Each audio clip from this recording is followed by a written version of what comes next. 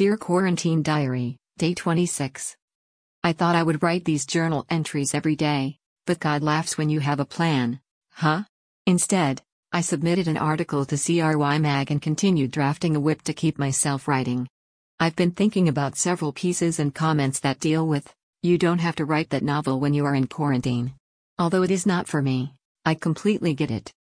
When someone has that sentiment, they are trying to take the pressure off having to write a novel, which is a massive endeavor, in an already turbulent time. But what if writing keeps you sane? I mean, it does for me. Writing is my me time.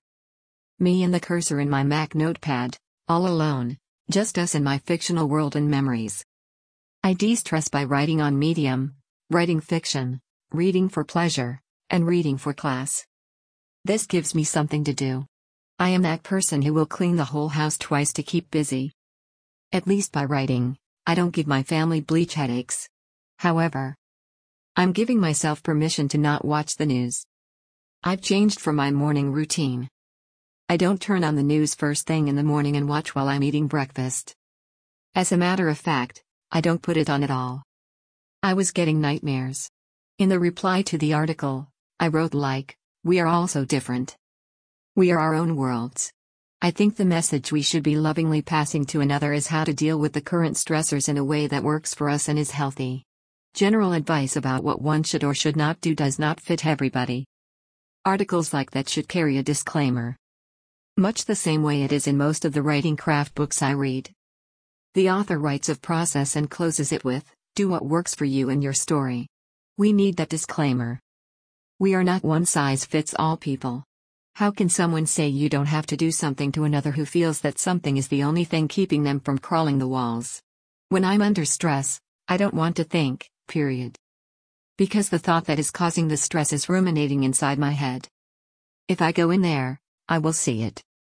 If I peek at it, I will see it. It goes around over and over like clothes in a drying cycle. The way I shut it off is by doing things that require little thought. Writing. Reading. Running. Watching Ace Ventura Pet Detective movies. Stephen King. Maybe I want to write that novel, Love in the Time of Coronavirus. I borrowed that from Stephen King's Twitter feed. Writing fiction is an escape that takes me outside of here and into another world. While everything else changes by the minute, words are the only thing constant and known in my life. I'm giving myself permission to write as much or as little as I want. To sketch characters and fall into my fictional world because at least I know how it ends there.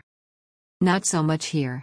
P.S. If you noticed, I'm getting smarter in editing my articles on Medium. If you are new, like me and want to know how, here is the info.